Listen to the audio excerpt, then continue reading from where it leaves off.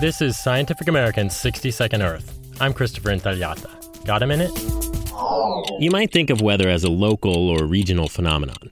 But when it comes to lightning storms, what happens 93 million miles away at, you guessed it, the sun, can actually affect the frequency of thunderbolts.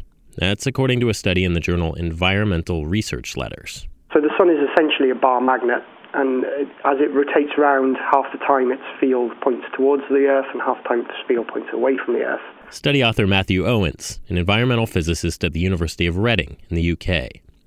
He and his colleagues analyzed lightning strikes in the UK over a 6-year period. And they found that when the sun's magnetic field was pointed away from the Earth, lightning strikes in the UK went up 50%. Owens says what they think is happening is the sun's magnetic field affects the Earth's magnetic field, stretching and skewing it, which allows more cosmic rays to hit the atmosphere. That's important because cosmic rays can trigger lightning.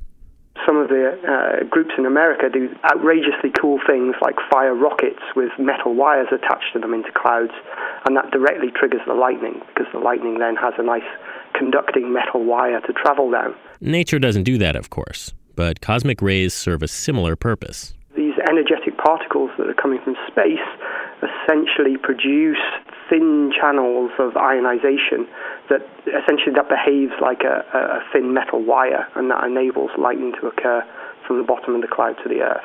These types of studies could eventually improve lightning forecasts, Owens says, and since lightning strikes are predicted to increase in a warming world, we may end up seeing less of the sun itself, but more of its electrifying influence.